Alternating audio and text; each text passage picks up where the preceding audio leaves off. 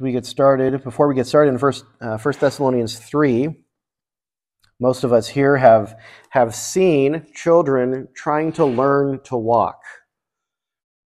Sometimes it's kind of funny, sometimes it's a bit painful, sometimes you want to go help, but they've got to learn to stand, they've got to learn to balance.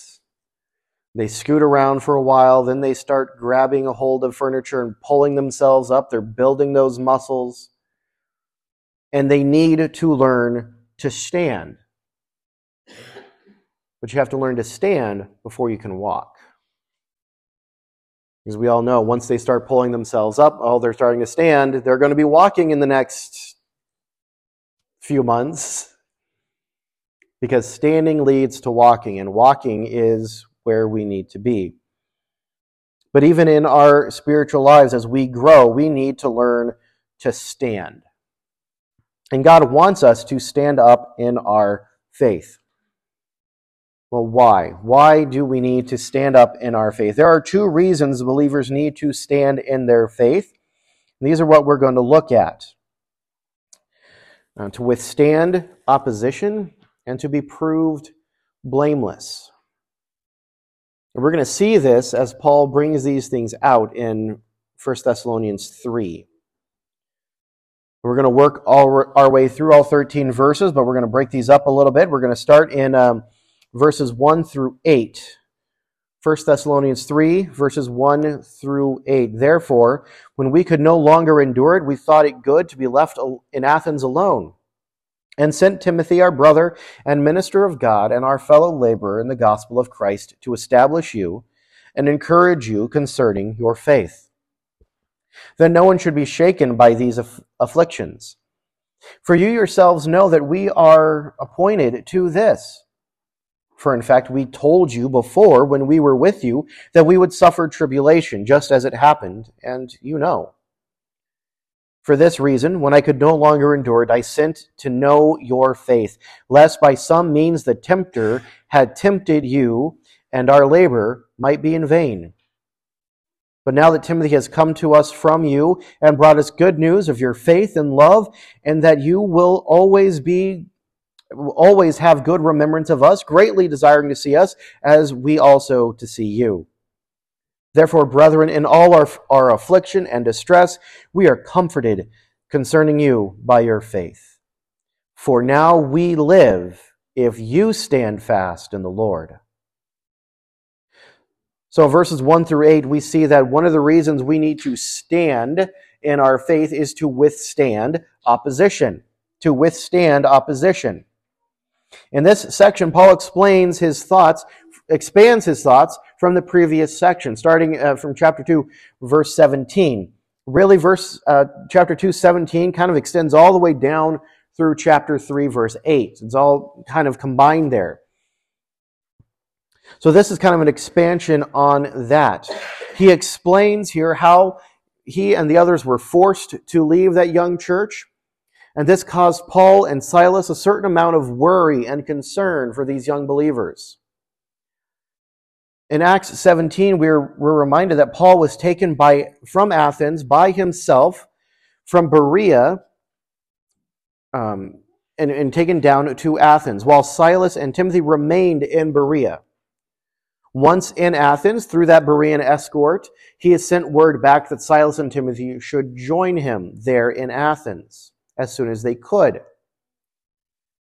Now, during this time of waiting for his team, Paul engages the Athenians in the marketplace and then delivers his sermon on the Areopagus, or on Mars Hill, there in chapter 17, verses 22 to 34. Acts 18 picks up as if Silas and Timothy never made it to Athens and they just meet up in Corinth. But it appears that they did. It seems to indicate what we have here is that Silas and Timothy did make it down to Athens, and because of their concern that they had for the Thessalonians, they decided to send Timothy back up to Thessalonica to check on them, to see how they're doing, to, as he put it, to establish and exhort them in their faith. Shortly thereafter, it seems that that Silas was sent back, possibly to go check on Berea or even up to Philippi to see how they're doing. And then in Acts 18, when Silas and Timothy meet Paul in Corinth, is where Timothy brings this report that Paul references here. Paul sent Timothy to Thessalonica. And he gives that. He says, when I could no longer stand it, we sent Timothy. They had concern over how the church was doing. So they sent Timothy. And then he gives a very high opinion of Timothy here. And it's a bit odd that Paul would give Timothy's credentials here to a church that would have known him well. But in this follow-up letter, after Timothy had been there, I think it's also likely that Paul lists gives his opinion of Timothy as a way to reassure the Thessalonians of their importance to Paul. He sent someone who he had a very high opinion of, who was a close co-worker of him, that he trusted greatly, to go check on the Thessalonians. This wasn't just some errand boy that he sent. He calls him our brother and minister of God, our fellow laborer in the gospel. There's a little bit of change in there. There's some that word could be translated a little bit differently. But he's sending not just a mere postman to check on them, but he sends a trusted member of the team, one trusted as an apostolic messenger that came with the authority of Paul. He gives high praise of Timothy, and this indicates his importance to him. He knew sending Timothy was like going himself. This reflects that had Paul been able to go, he would have. But Timothy was not just his errand boy. And it seems that this is the first time that Timothy is sent out to where Paul needs to send him on such a mission. He's recorded as being sent to the Corinthians in 1 Corinthians 4 and in 16. He's referenced as being sent in Philippians chapter 2. And of course, in 1 Timothy, he has been sent to Ephesus. Paul trusts him to check on these churches, to help these churches, and to do things the way that Paul expected them to be done, the way that he would have done them had he been able to go. He sends Timothy to establish and exhort the church in their faith. Now, the word establish here has the idea of causing one to be inwardly firm or committed. Another way to translate this is to strengthen. Timothy was there to help them be firm or solid in their faith. But Timothy was also there to encourage or to exhort them in their faith, by helping them be grounded in the faith. Their word exhort here was the same one that was used earlier in chapter 2, verse 12, parakaleo. It is likely, the thought here is the idea that was to instill the Thessalonians with courage, to give them courage. Well, why did they need to be strengthened in the faith? Why did they need to be given encouragement or courage in the faith? Well, the first part of verse 3 tells us. The ESV reads that no one be moved by these afflictions. So that no one be moved by these afflictions. Now, the word translated here, shaken or moved, this is the only place in the New Testament that it's used. And its primary meaning in non-biblical texts refers to a dog wagging its tail. It refers to a dog wagging its tail to win favor. Thus, it gives the idea of fawning over or giving flattery. So the concern here is not of unbelievers giving hardships, but the concern that's being brought out here is of unbelieving friends and neighbors that are sorry for the believers, clinging to a faith that caused them suffering and hardships. This temptation from well-meaning friends would be difficult to resist.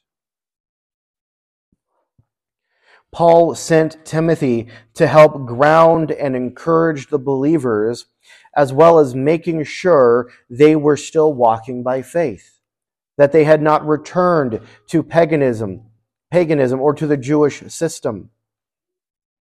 Paul was not concerned that they lost their salvation. The way that he expressed things in chapter 1, verse 4 makes that clear, that they are elect of God. He was not concerned that they lost their salvation, which cannot happen, but he was concerned that did they retreat from the faith. Had Satan, the tempter, as he will reference him later, had he used some means, had he lured or tempted them away from the Lord? This temptation looks back not only to the persecution that they were facing, but even the deception that is referred to in verse 3. If this was the case, Paul was worried that their limited work in Thessalonica would have been for nothing. He was worried that the church, facing some persecutions and this well-meaning kindness that in some ways is a deception from Satan, would cause them to say, it's not worth it. Why am I bothering? And to retreat from what they had taught. Yet when Timothy did meet up with Paul in Corinth, as recorded in Acts 18, he brought back this report about the Thessalonians. He brought good news. This is the same word that is used for the gospel. He brought good news back about the Thessalonians. The Thessalonians were standing in their faith, and they were bearing fruit in love. This, as he referenced in chapter 1. And not only that, but there was a good remembrance of the missionaries. They looked on them with affection and high esteem. They were looking forward to seeing them again, just as much as Paul and Silas desired to get back to Thessalonica and to see them.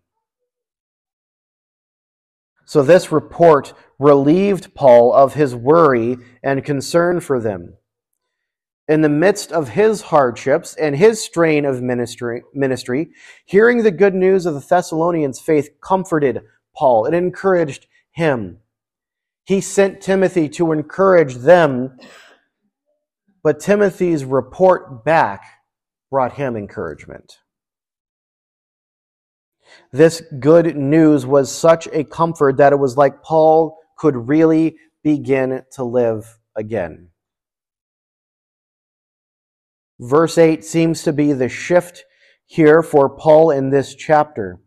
Knowing that these young Christians were standing firm in the Lord, in their faith, brought such joy to Paul. The word that is used here for standing or standing fast has the idea of a firm commitment in conviction or belief. The idea of standing fast in the Lord is that they were standing by conviction in their connection to the Lord. Paul's concern was that this young church was facing hardship and persecution, and temptation would retreat from their professed faith.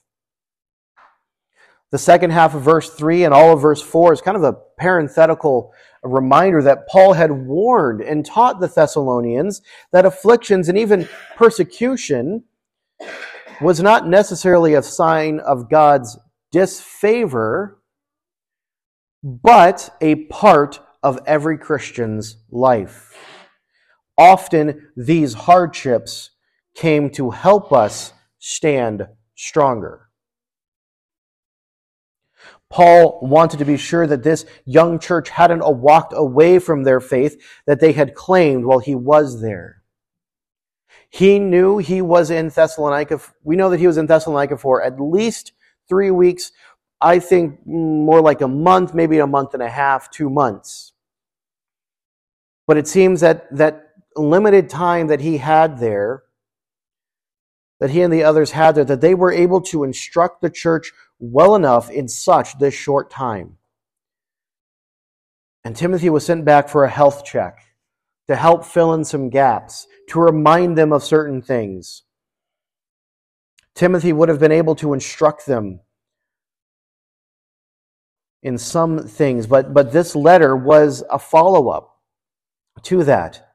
Faith is not just something we generate in ourselves. It's the Holy Spirit produces it in us, and it is bolstered through the ministry of the Word. Timothy went back to remind them of the Word, to remind them of the things that they were taught, to help bolster that faith. So we see that to stand in the Lord, to stand in our faith, needs to be grounded in the Word. For when we face opposition, when we face hardships and afflictions and sufferings, we have that foundation. That we're not going to be influenced by those around us saying we need to forget it, that it's not helpful. Standing up takes balance and solid footing and muscle development. And we need a diet of the Word and prayer to help us develop these. But we also need exercise. Like that baby pulling themselves up on the furniture. They're building those muscles. So let's continue on in our growth, becoming more and more grounded and stronger in our faith. Now this brings us now down to verses 9 through 13. For what thanks can we render to God for you, for all the joy with which we rejoice for your sake before our God, night and day praying exceedingly that we may see your face and perfect what is lacking in your faith. Now may our God and Father himself and our Lord Jesus Christ direct our way to you, and may the Lord make you increase and abound in love to one another and to all, just as we do to you, so that he may establish your hearts blameless in holiness before our God and Father at the coming of our Lord Jesus Christ with all his saints. So the second reason that we need to stand in our faith is to be proved blameless, to be proved blameless. In this section, Paul shifts his focus from his time with the church and what has been happening since he left to what he expects, what he expects in moving forward. Paul's first begins here with a rhetorical question in verses 9 and 10. For what thanks can we render to God for you, for all the joy with which we rejoice for your sake before God night and day exceedingly, that we may see your face and perfect what is lacking in your faith. He brings this rhetorical question and referencing his prayer and thanksgiving again. But we see his joy and gratitude from the good report that Timothy had brought. To boil this down, Paul hears Timothy's report, and in a burst of joy-filled gratitude, Paul exclaims, "Thank God." There was such a relief for him. Timothy had brought back such a good report that he was filled with joy. The question that he presents is, since he is filled with such joy from God because of the Thessalonians, what kind of expression of thankfulness can he give to God that is adequate or equal to the gift of joy that he had? He was filled with such joy that, how do I express this thankfulness to you? One author comments here, what would have been his distress of soul if, in addition to all the other loads resting upon his heart, there had come the report that the Thessalonian church had gone to pieces. It would have stunned his weary heart and left him as one dead. Now there comes this report that the young Thessalonian church has not only survived, but is standing firm. What an emotional reversal for Paul's heart. which causes him to reach the very heights of joy. Oh, that he could thank God as he ought. That concern and worry that he had for them, on top of all the other ministry strains and all the other pressures that he had on him, the concern over the church, and then to hear Timothy's report just fills him so much with joy that he has a trouble expressing properly all the thanksgiving that he has. But as he continues, he continues that he keeps praying over the Thessalonians. As the missionaries prayed both during the day and night, they pray that they would be reunited with this dear church so that they may continue to instruct the church as needed, to fill those things in that they weren't able to do. We should note here that this is the first time in this letter that Paul mentions any deficiencies of the church, any place that they're lacking something. Paul has, up to this point, described them as young or new Christians. So it appears that these deficiencies are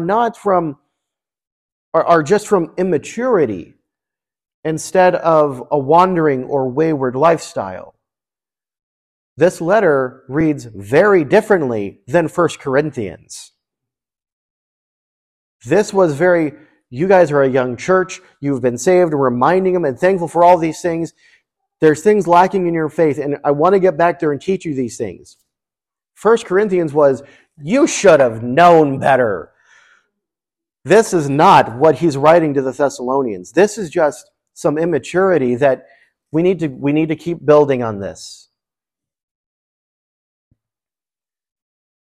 These young Christians were deficient as a child is compared to a grown adult. There's just that lack. That's what these Christians are. They're young in the faith. They're young Christians. They're children in Christianity, as it were. And chapters 4 and 5 will begin to address some of these deficiencies. And he will start directing that way of, hey, these are the things you need to start looking at doing. And be sure you're on the same page here, to start building them up. Now in verses 11 through 13, Paul records what his prayer for the Thessalonians is at this point. These verses expand on, or really just amplifies, what he said in verse 10. Now this prayer really contains a couple of distinct requests, 2, maybe 3. First, that Paul and the others would be directed back to Thessalonica. This has been his wish. He's been referencing this. It's verse 17 of chapter 2. But secondly, Paul prays that the Thessalonians would increase and bound in love for others. Now, Paul addresses in this prayer, he addresses the prayer both to the Father and to the Lord Jesus in such a way that claims both the deity of Jesus and the distinct personhood of both the Father and the Son, yet keeping them in unity. Well, how? This verse uses a singular pronoun, himself. Now may our God and Father himself and our Lord Jesus Christ. Himself is actually emphatic, and he uses this singular pronoun himself and a singular verb that he may direct our paths to you with a plural subject, God and Father and Lord Jesus Christ. Jesus is equally divine with the Father, and both are equally sovereign, yet in perfect unity and agreement in all matters. So Paul's prayer here is submitted to the will of God. He knows that the church is managed by the Lord and that he is directed to go where the Lord sends. So he submits to the divine will, but yet he brings his request. I would love to get back there and work with this church. Paul uses two verbs that indicate that his wish or request for the Thessalonian believers that may make you increase and abound in love. So this is the second part of his request here, that the Lord may make you increase and abound in love. These should be understood as working together, not separately. So we have the verb make, increase, and abound. Okay, they're working together. They are synonyms, and either one by itself would have been sufficient. But using both strengthens this wish, this request. The verb increase is to make more and more, while abound is the idea of having a great abundance or of excess. Both verbs here are used in the sense that Paul is asking that the Lord cause the love of the Thessalonians to be in great abundance and yet increase. But this love was to be for all, starting with the church, but to go out from there. Starting with the church, with each other, for one another, but for all people as well. But why does Paul ask that their love be increased and not their faith? Faith is referenced 5 times in this passage, in this chapter. But why is he praying that their love be increased? Love is the fruit of faith. As their faith grows, the natural and tangible evidence is an increase in their love. And not only between themselves as a church body, but between them and others, or toward others. And this would include those opposing and persecuting them as well. Think back to the Sermon on the Mount in Matthew 5. Love your enemies as yourself. Pray for those that are persecuting you. Well, how do you do that? You've got to love them. But that's an evidence of your faith. That comes out of that's a fruit of your faith. Now, verse 13 is very closely tied to verse 12. And while this is still part of the prayer, verse 13 is more or less the reason or purpose for both requests, but more directly to the second request, that their love be abound and increase. Paul asked that he would be able to return and that the love of the Thessalonians would increase and abound. Why? Well, we have the purpose here. So that for the purpose of the Lord establishing or strengthening the hearts of the believers blameless in holiness. Now, the word establish, this is the same word and the same grammatical construction that we have found in verse 2 when referring to the purpose of sending Timothy to establish you in your faith. This strengthening was for their hearts to be blameless in holiness. Blameless has the idea of being judged acceptable before God, while holiness refers to the state of someone or thing that is sanctified, that is holy, that is set apart. As a justified believer, they are set apart. Before the Lord, they are holy. But to be blameless in that holiness.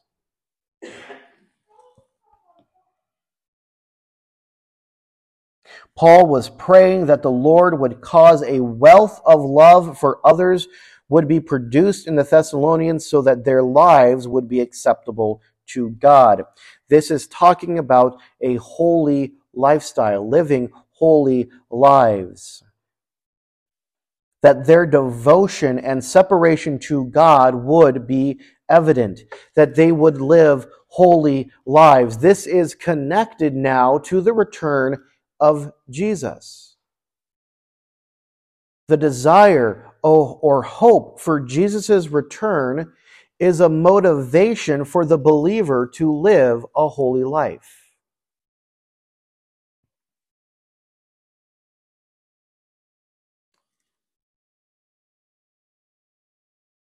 In an earlier time, I've said this before, that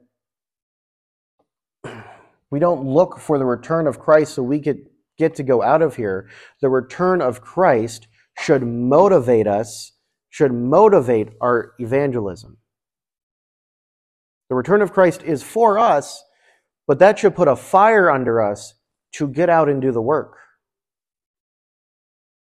It should put a fire under us to live the way Christ wants us to. And part of that is our evangelism. But Christ's return is part of our motivation. It's a reward and we look forward to it, but it's motivation.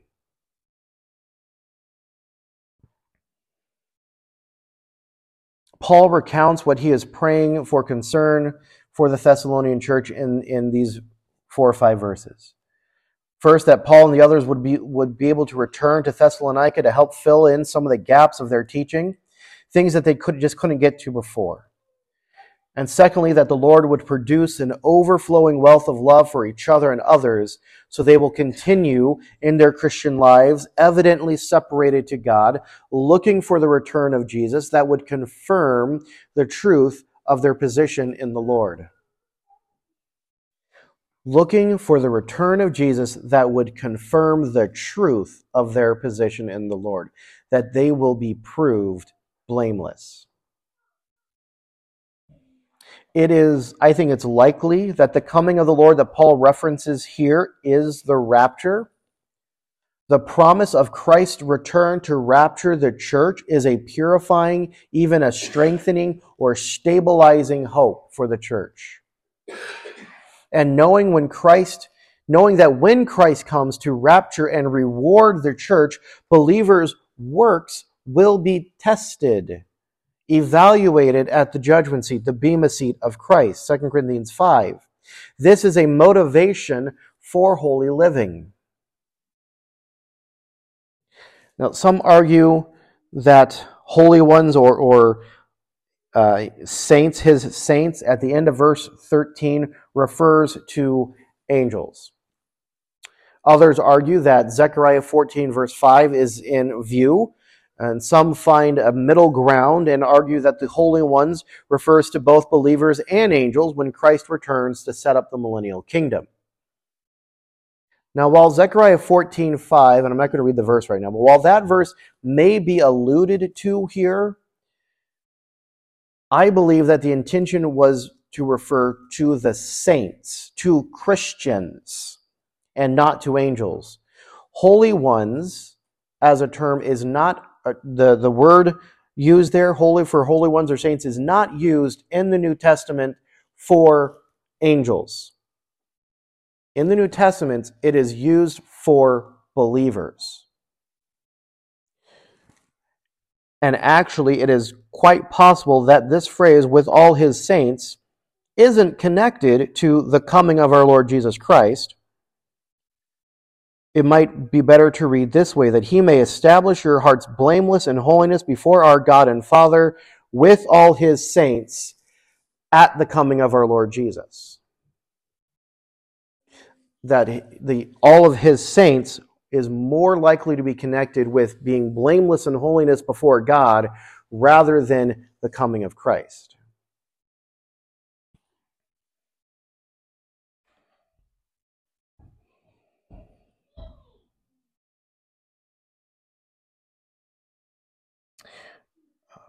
So while holy ones here is likely referencing all saints, all believers, so while Christ's return is being referred to in verse 13, I think it is likely that the rapture of the church is in view. Now, following the rapture, the believers will stand before Jesus' bema seat or judgment seat and be rewarded for their faithfulness and obedience. 1 Corinthians 3:11-14 describes that event as a judgment of works. But 1 Corinthians 4:5 indicates that rewards come on what motivated those works. You did work, you were being obedient and did work for the Lord. Great. Was that because you were living holy lives? Was that because you were motivated by doing what Christ wanted you to do, or because you were just trying to get before the Lord? What was your motivation? Paul's reference to the Lord's return at the end of this chapter is a motivation for holy living. And as we look forward to the Lord's coming for the church, that doesn't mean we stop living like Christians. That doesn't mean we stop living holy lives or sharing the gospel or standing on the truths of God's word. We are not done until the Lord calls us home or comes for us in the rapture. So just like that infant learning to stand and walk, we need to stand in our faith. God wants us to stand up.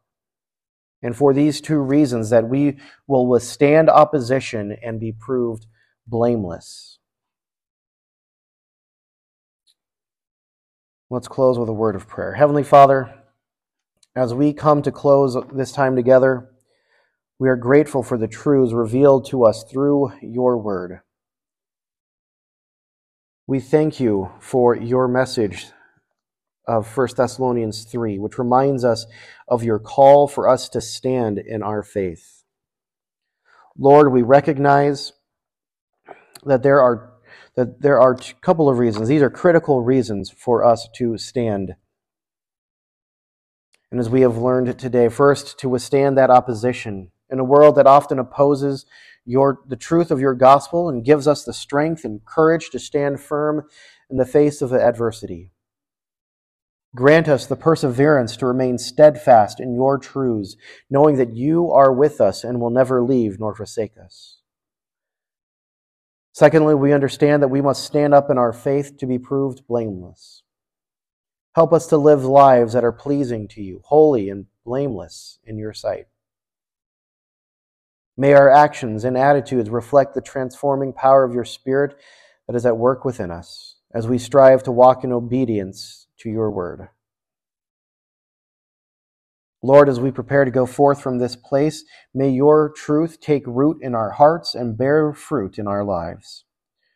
Strengthen us to be bold witnesses for you, shining as lights in a dark world, pointing others to the hope found in Christ alone. We pray for your continued guidance and protection over us as we seek to live lives that honor and glorify your name. Fill us afresh with your Spirit, empowering us to stand firm in our faith and to live as faithful disciples of Christ. We commit ourselves again into your hands, trusting in your unfailing love and faithfulness. And may your will be done on earth as it is in heaven. We pray these things, Father, in the name of your Son and our Savior, Jesus Christ. Amen.